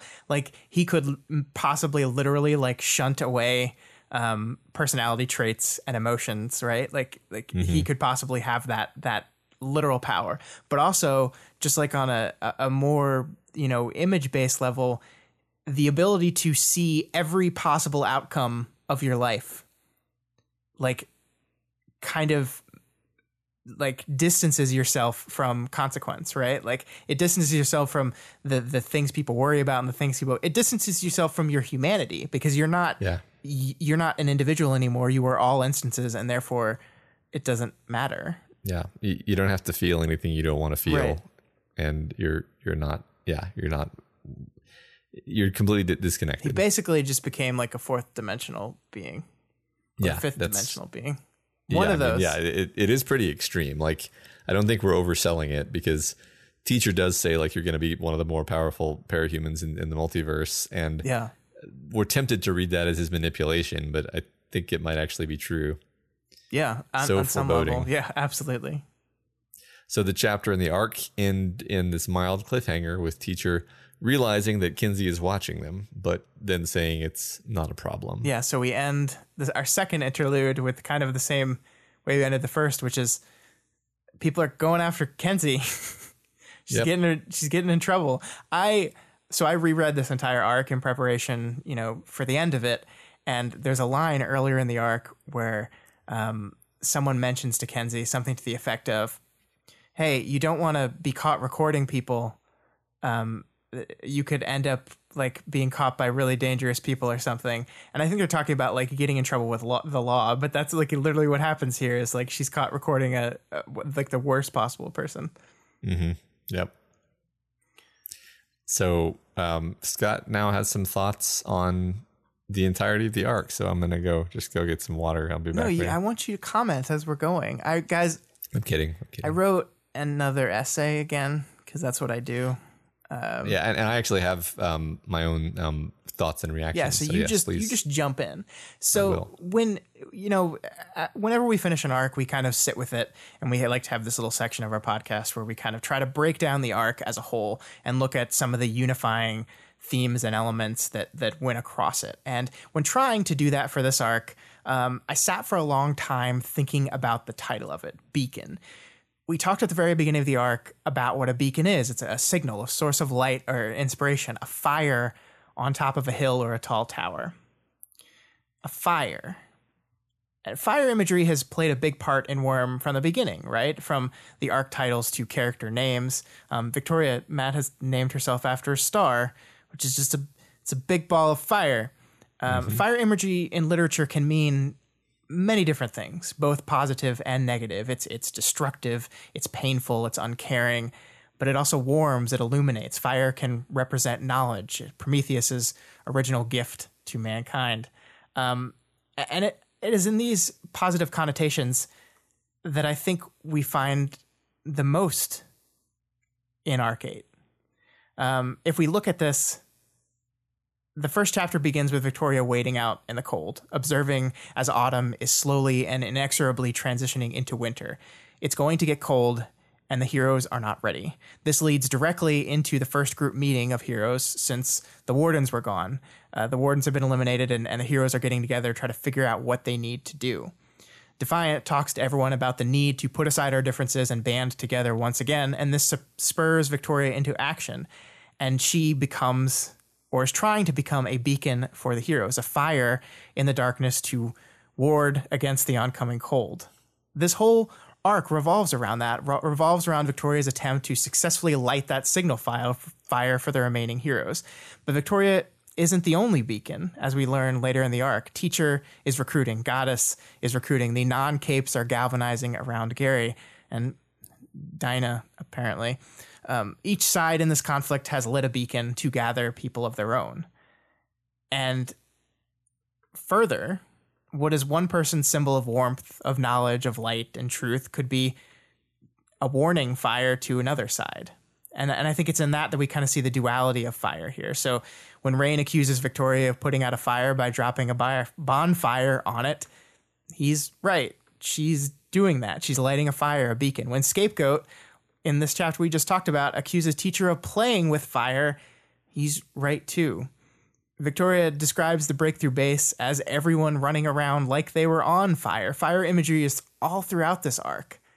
Yeah, I don't want to derail your flow here, go. But the fact that Rain was the one to make the bonfire comment reminds me of the fact that he has a particular association with bonfires, as being, essentially beacons in the night where people gather around them and socialize and kind of reinforce their tribal affiliation, which is a double-edged sword, right? Because they're finding security and safety, but also the milieu in which they're forming that kind of connection with each other is a poisonous one. Mm-hmm. Yeah, and I think that's so fascinating to me. But it's so often, again, we see fire, especially throughout this chapter, this arc rather, that when we're talking about our heroes, when we're talking about a breakthrough, we're talking about Victoria, fire is seen as the good sides of it, right? The illumination, the thing that's going to beat back the cold. And when you start to frame the arc this way, around this idea of fire, of light, of warmth, you start to notice a trend around it, just like we've said. But you also start to notice something else, another element. You notice water. And water, like fire, tends to have a lot of ready-made symbolism in literature. It is nourishing. It is life-giving. Re-emerging from water can symbolize rebirth, baptism. Water can wash away the past and make you clean. Like fire, though, water can have negative connotations. Storms rage. Water drowns. It crashes. It's dark. It's cold. A flood might be a great way to start fresh, but that means it's got to destroy everything else first. So in this arc all about beacons and lighting fires of hope and warmth, what would we expect water to represent? I bet you found some things. I did. Let's look. All right. So in chapter 3, Tristan relates his problems with his powers as drowning, as trying desperately to swim to the shore but unable to find it. He describes it as a boat slowly filling with water with no shore in sight. Now, the meaning here is especially charged for Tristan because he's relating his problems to water, and his problems all center around his brother, a person that can literally create water. So I don't know, Matt, does that point to your chocolate theory being right? Yes. We'll see. But regardless, I think we start to see water here as kind of a dangerous, consuming thing, a threat, especially to the fire that Victoria hopes to start. When Goddess escapes detection later in the chapter, how does she do it? By flying underwater. When Victoria describes her feelings during the Hard Boil show, she describes them as not trying to find the flow of things and steer with it, but caught with nothing to keep us afloat. The waters rushing away to gather strength for an incoming wave. Again, it's no surprise that Victoria goes to that kind of imagery. The Leviathan attack on Brockton Bay is one of the most influential moments in her life. And in her mind, it's one of the big events that kind of leads to everything starting to go wrong. But still, the trend here is clear. Water is bad. Water is a threat, especially when you're trying so hard to light that beacon. And we can go on, Matt. When Victoria is reading the messages that come in after the TV show debacle, one particular message catches her eye, and it's from a mother who lost her son, and she is described as pouring her grief onto the page like water flowing from a waterfall. When Teacher gives Scapegoat his power, thus creating possibly the biggest and clearest threat we've seen in the book so far. How is that described, Matt? Like a shot of cold water extending from the front of his brain to the back. With that water, he felt a kind of steadiness. Mm-hmm. So I don't think it's quite as simple as fire good, water bad, right? I think the book is a little more complicated than that. But fire and water are all over this arc, and their meaning to me is rather clear. Victoria wants to be a star in the sky, a burning ball of light that illuminates, that warms, that protects, that wards against the cold and all the badness. A beacon. And when this arc needs to describe things that could threaten that, it uses the thing that could snuff it out, a wave that could crash over it and leave the world dark, damp, and cold. It uses water. Yeah.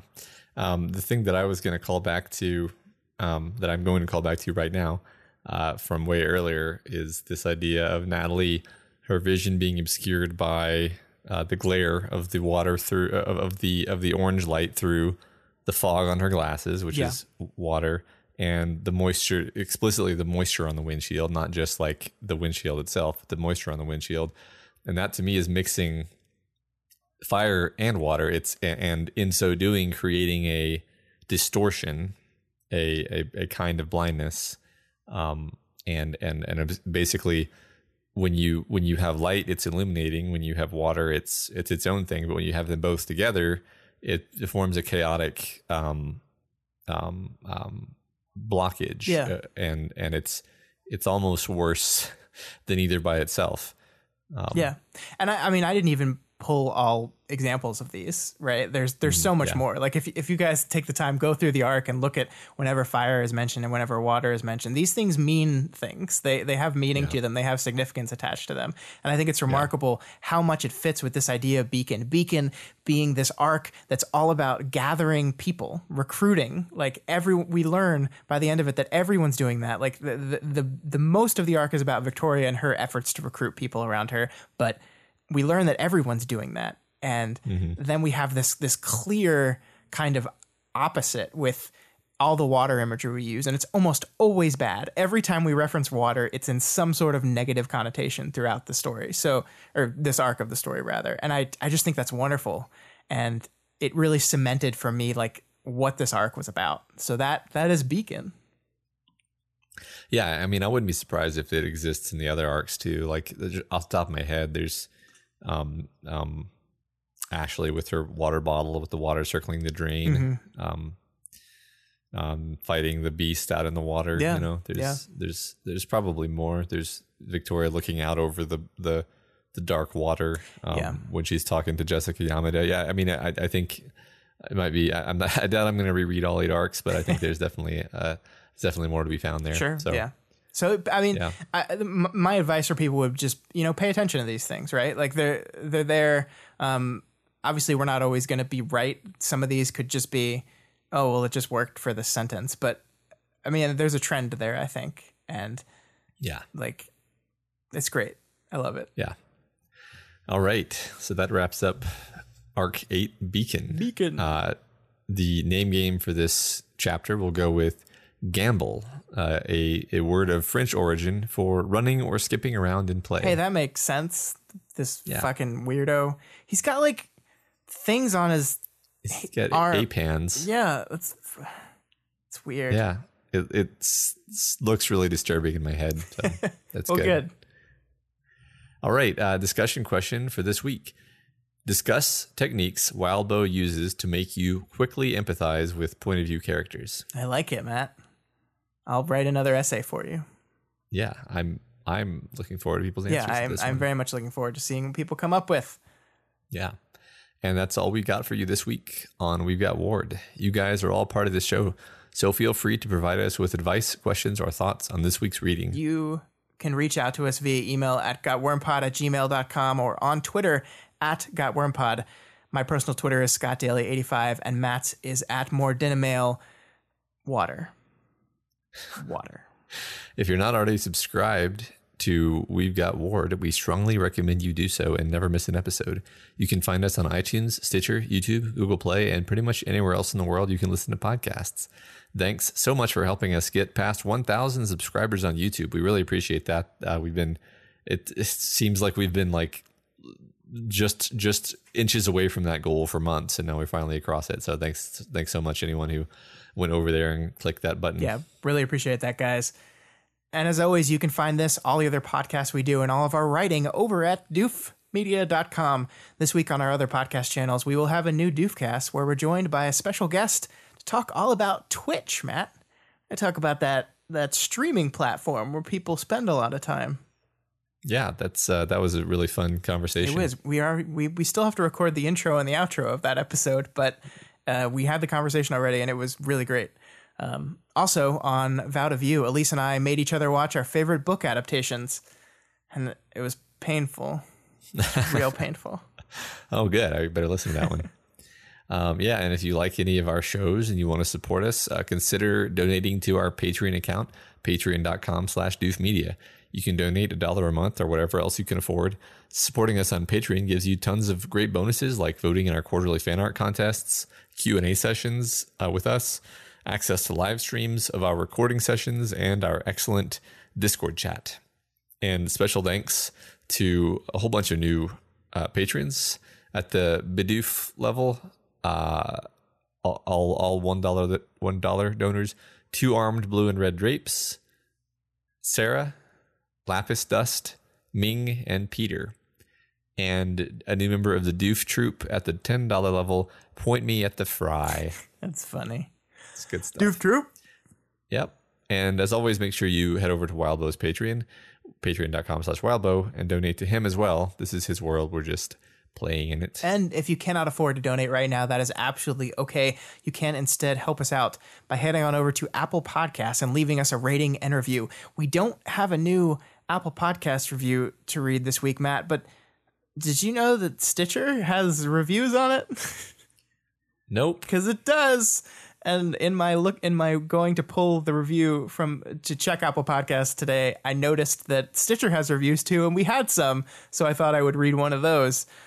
This one came in like 2 months ago, but obviously I didn't know that it was a thing. So this one comes from Ravenclaw Ra, who says, after unsuccessfully getting any actual friends to read Worm by Wildbow, this podcast, well, its predecessor, We've Got Worm, was a godsend. It was my own personal book club. Matt and Scott do a phenomenal job picking apart each chapter and highlighting everything I love about my favorite story. Having a podcast come out in time with the release of the new story just feeds my addiction.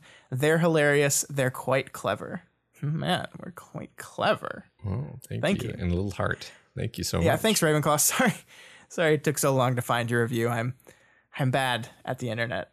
I didn't know that was a thing. So I had a friend who told me that their review apparently never showed up because they used profanity in the title. Huh.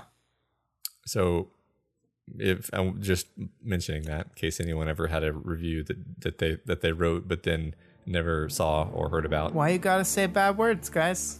Well, I mean, bad words are wonderful, but bad words. I mean, can we all just agree that bad words are hilarious? Yeah, because they just are. maybe don't use them in the title of your review. Yeah. That's all we got for this week. We'll see you all right here next week when we cover the first couple of chapters of Arc 9, Gleaming.